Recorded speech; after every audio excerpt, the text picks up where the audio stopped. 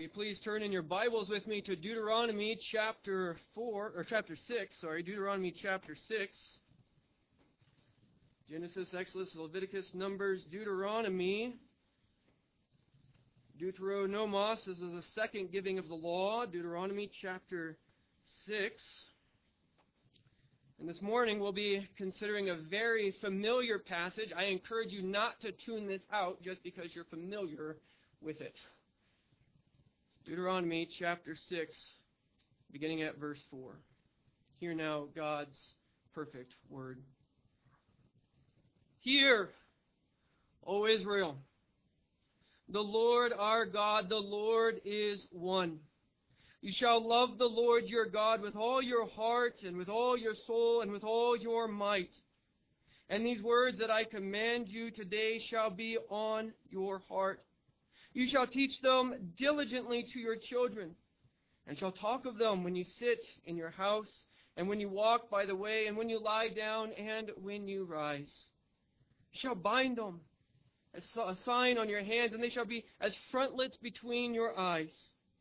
You shall write them on the doorposts of your house and on your gates. Let's go to the Lord in prayer. Father, we have read your perfect word.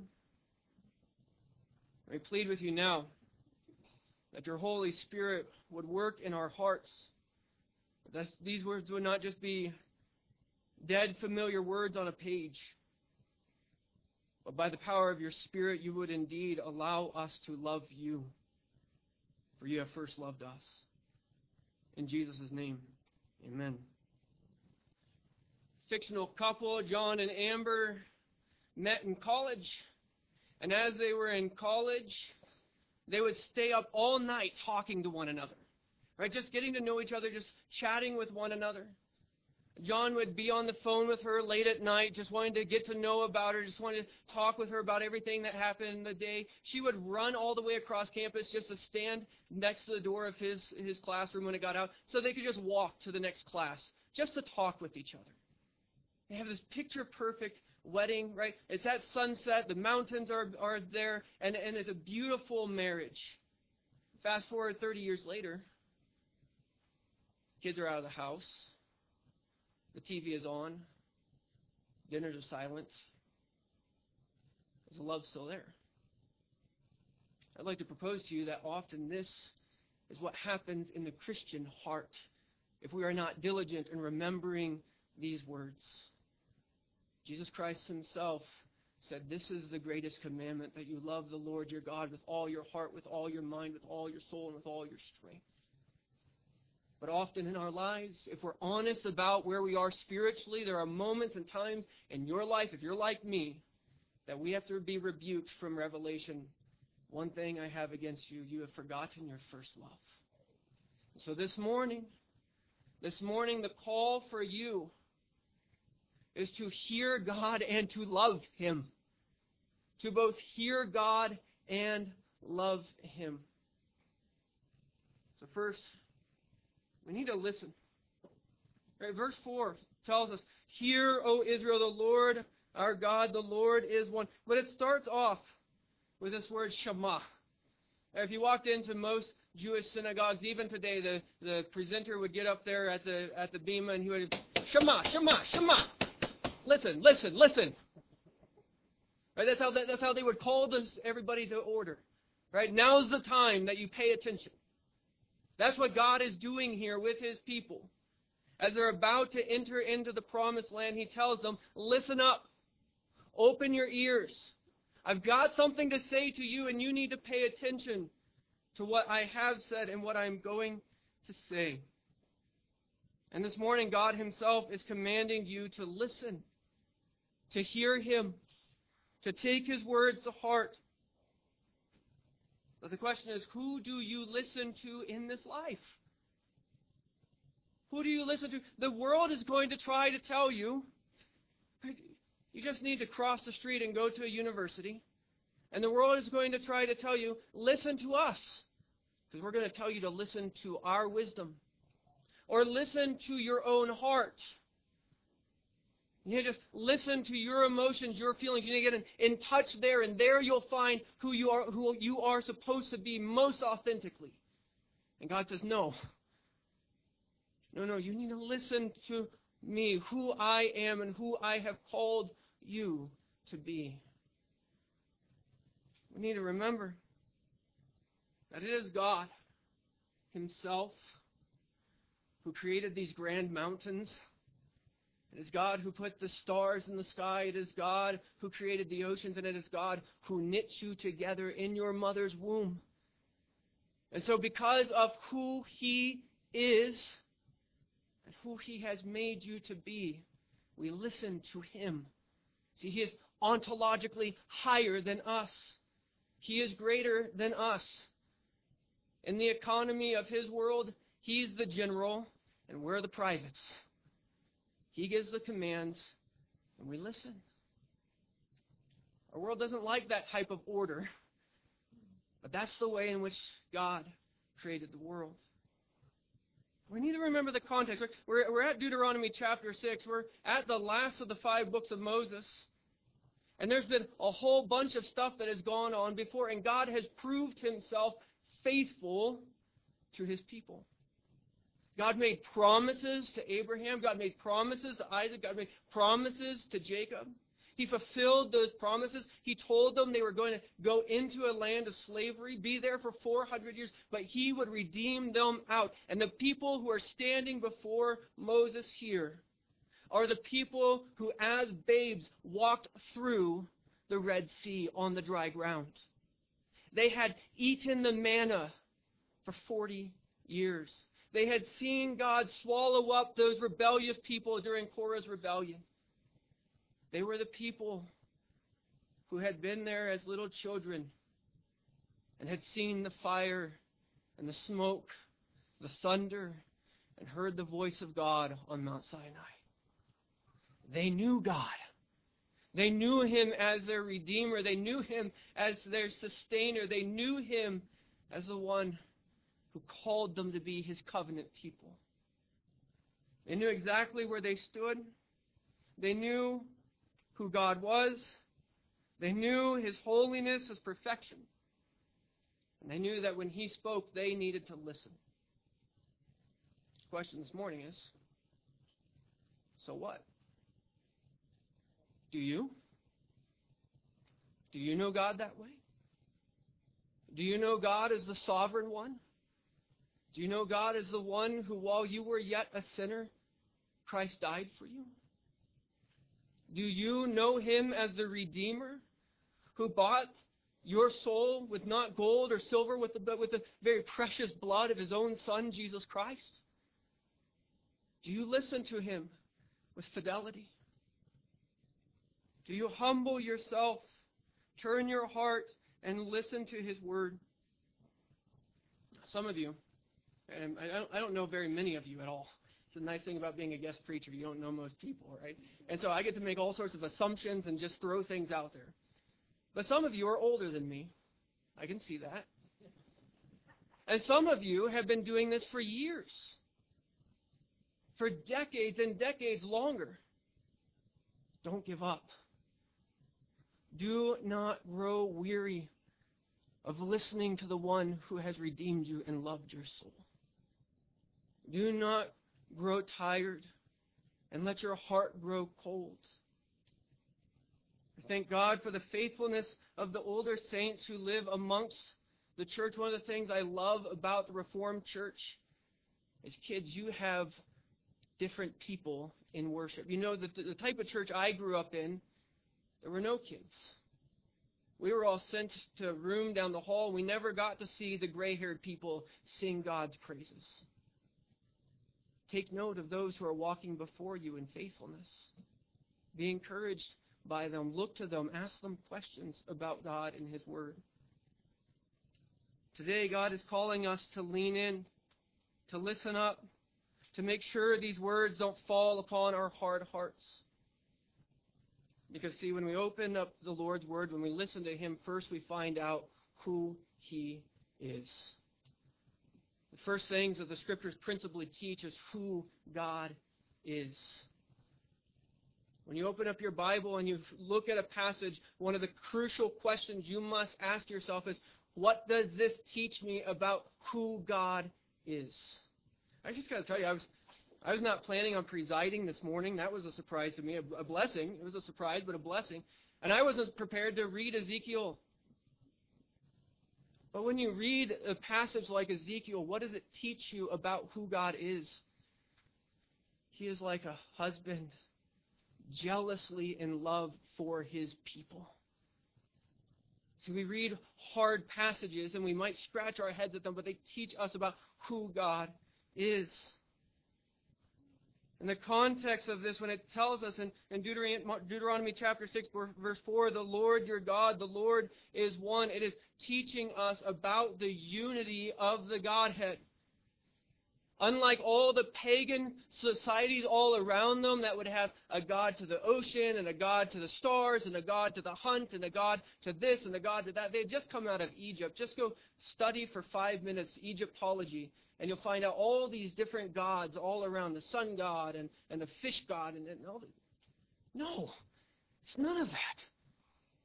There's one God who made heaven and earth and is sovereign and rules his people, loves his people. The context of this, if you just skipped over back one page, Deuteronomy chapter 5 is the Ten Commandments. He's telling them, I am the Lord thy God.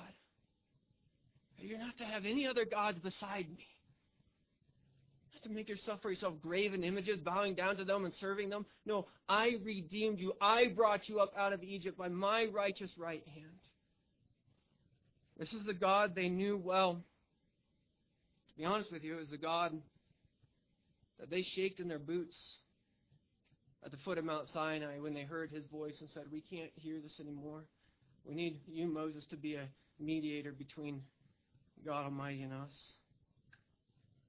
This is the God who had led them by a pillar of smoke, a pillar of fire. This is the God they knew. But they had been with this visible God in his manifestations for 4 decades. Now there's a problem with marriages. And I'll be one to confess this happens sometimes in our marriage when my wife will say something to me and I'll nod my head. And I heard what she said, but I did not listen to what she was saying. Maybe you found yourself that way. You've been a Christian for a decade, 2 decades, 3 decades, 4 decades, 6 decades, 8 decades. And you come in Lord's Day morning after Lord's Day morning, and you hear the word preached, and you go home and you think, I don't even remember what I heard. How did this change my life? Why isn't this affecting me anymore? Is this just routine? That was not the Lord's plan for your life, for you to become comfortable and complacent with the God of the universe. That is not how we are to treat him. That is not how we are to treat his word. This is why Jesus himself tells us that the greatest commandment is to love your God. He's quoting Deuteronomy 6:5. So the third point here is love your God. You shall love the Lord your God with all your heart and with all your soul and with all your might. You know, every good Jewish kid would have known this verse by heart. It's almost like the Jewish Pledge of Allegiance. Before they went to bed every night, parents would often ask their children to recite the Shema. So every night they'd go to bed, Shema Yisrael, Adonai Eloheinu, Adonai Echad, V'ahavta et Adonai Elohecha, Bechol levavecha ubechol me'odecha. You would have to actually say to yourself, Hear, O Israel, the Lord your God, the Lord is one. You shall love the Lord your God with all your heart and with all your soul and with all your strength. And they knew this by heart. But sometimes when something is rote, it becomes dumb. And by dumb, I mean unhearing. Dull. It's not meant to be dull. Jesus picks this up and he says, with all your strength, Me'od there is veriness. Right? Or as my little boy likes to say, all your me'odecha. Right? Yeah, all your might, all that you are. Right? Are you holding something back from the Lord, Christian? Right? Is there something, some effort, some area in your life, somewhere in your life that you have put off to the side and you've just become lax in your Christian life? Has your holiness become stagnant?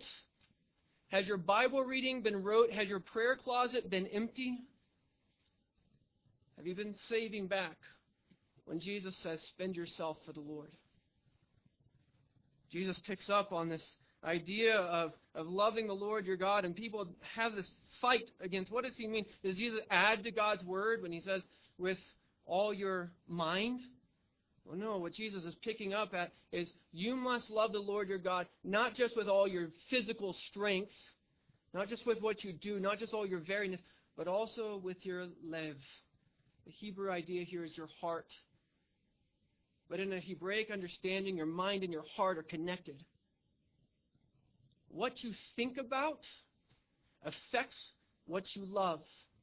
And what you love will show in what you think about. These two are inextricably linked. You cannot remove them from each other.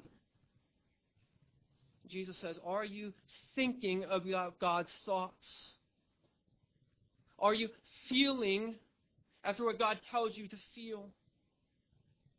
He says we must love him with all of our mind and with all of our heart. With every part of you, God demands allegiance. There's not one square inch of your reasoning, of your rationality, or of your life in which Jesus Christ does not demand your affection and loyalty.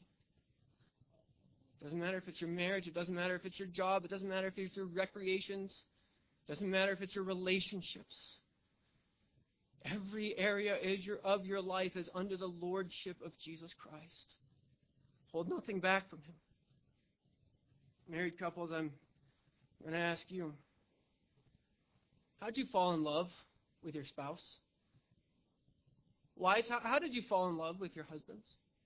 Husbands, think back. For some of you, you don't have to think too far back. For some of you, you have to think way far back. How did you fall in love with your wife? Did you just sit across the table and just stare at each other? Maybe there were times of doing that and everybody else felt awkward around you, but I'm guessing you talked. I'm guessing you communicated with one another. You enjoyed spending time with one another. Spending time just wanting to chat, wanting to hear the other person's voice. Do you remember what it was like when you were first converted? Do you remember having a hunger and thirst for God's Word? That was never meant to stop. It was never meant to grow cold. It was never meant to end.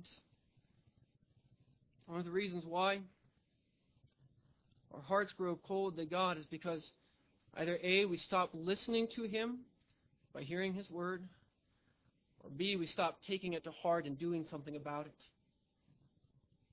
Kind of just like listening to your wife and nodding your head, but not actually hearing what she's saying.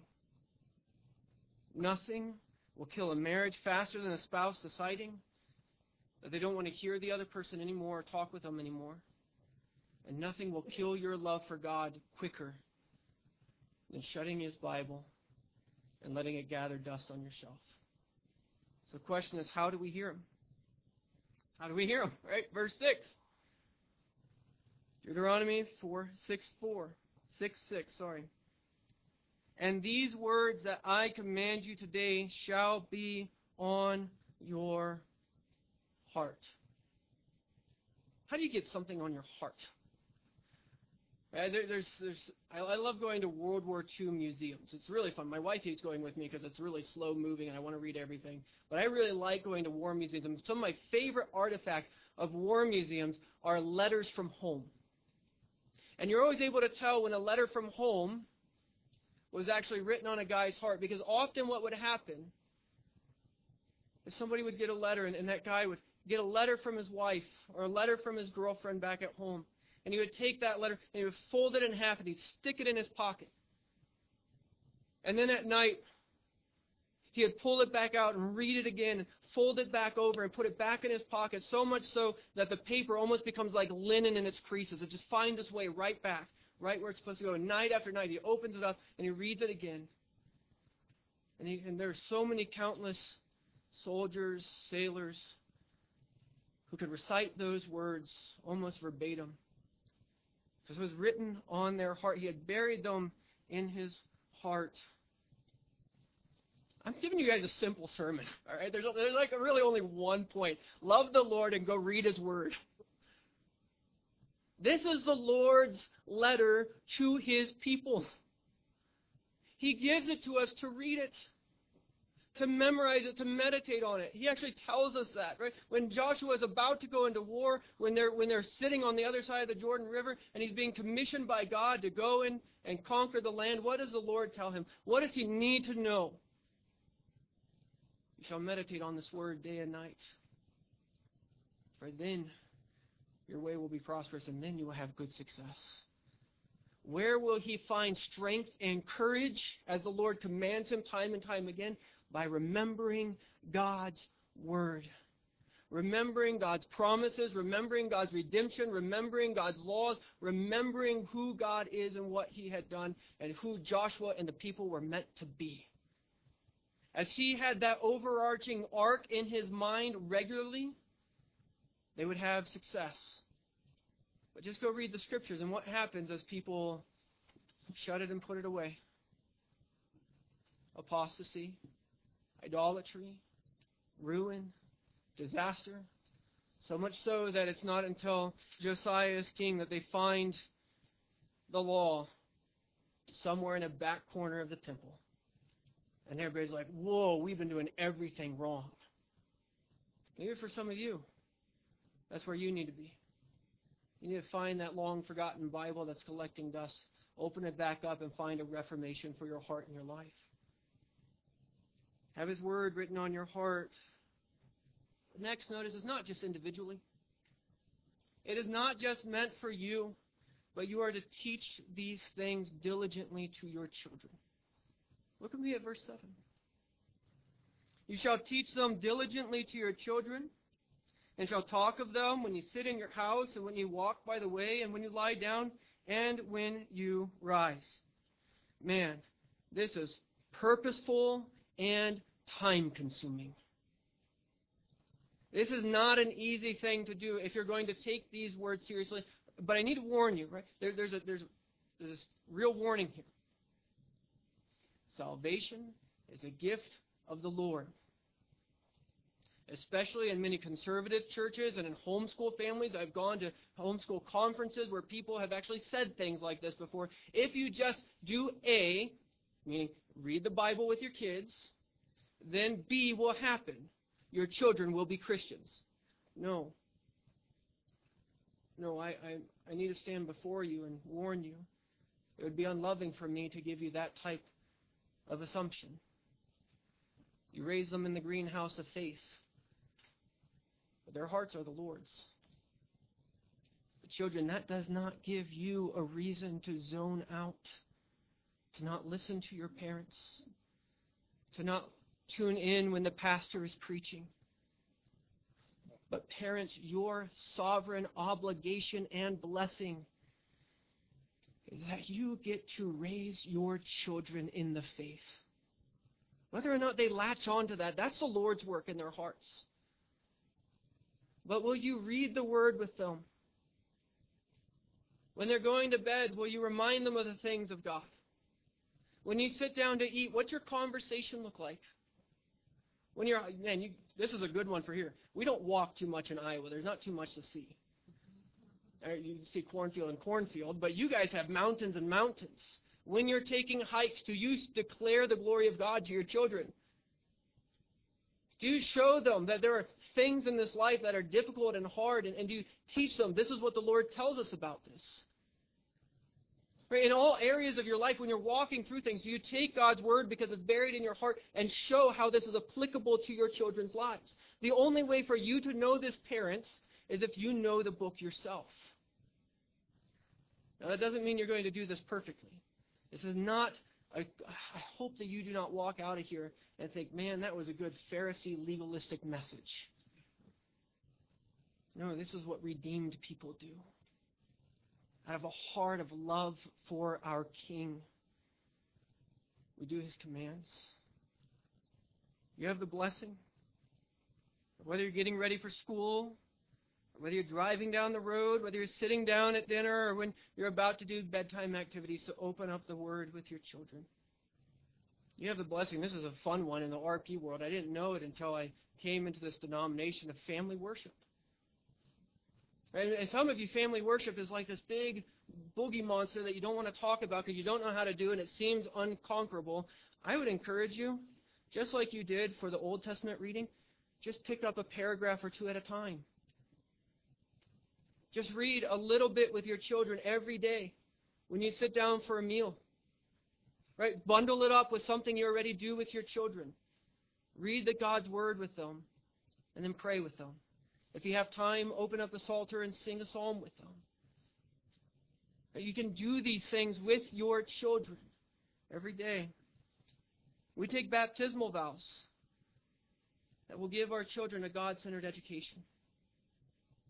You have that blessing to think about how will you educate your children to give them the best possibility to love the Lord.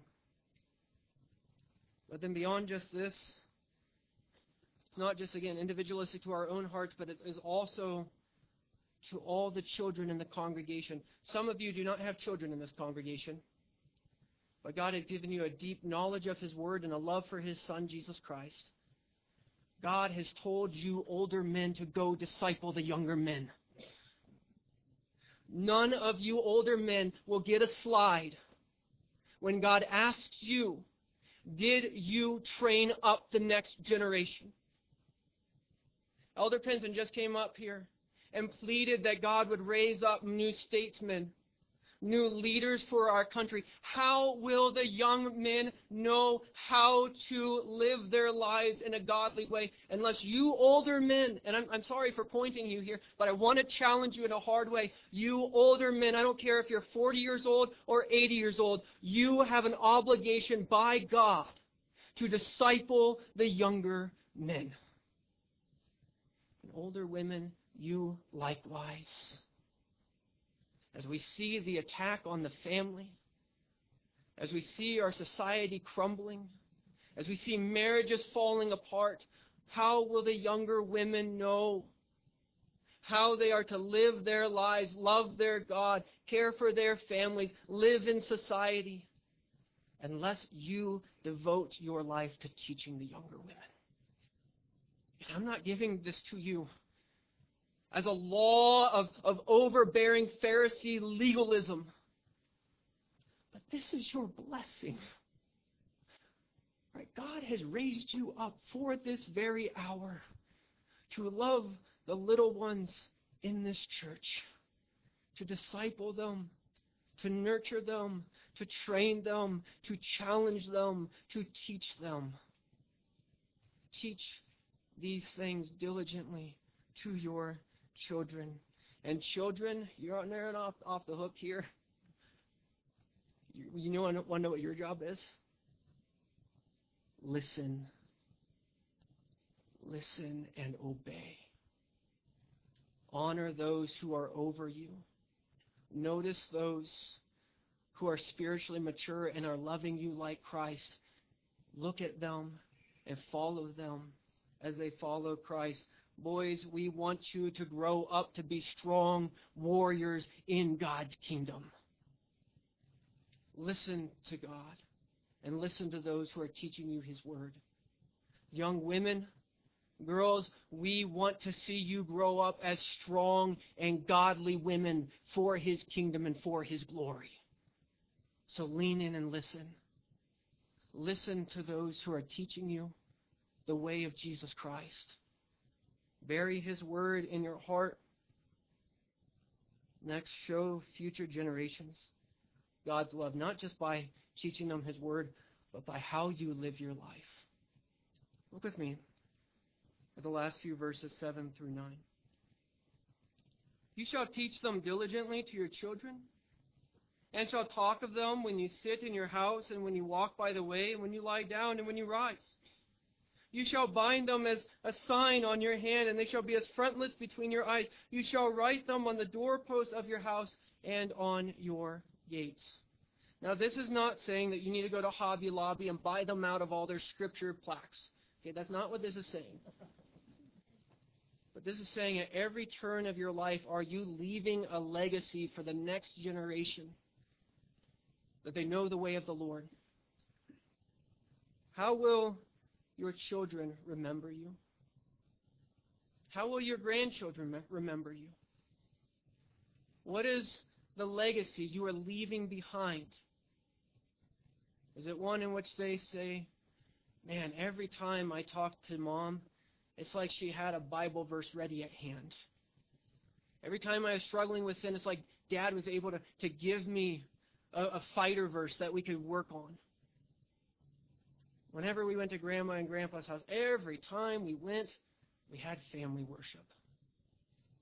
What's the legacy you're leaving behind? I'm going to give you a seventh point. That's a big no-no in Dr. Pruto's book, but that's fine. I need you to remember, though, who gave you this command. It's the Lord Jesus Christ. All of this would be nothing but legalism. Nothing but do, earn your own salvation, go. Unless we understood that none of us can fulfill this perfectly. You're going to fail. You're going to fall. There's going to be times in which you don't have that Bible verse ready. There's going to be times in which your Bible was not open. There's going to be times in which you zone out during a sermon because you're just doggedly tired from the work the previous day.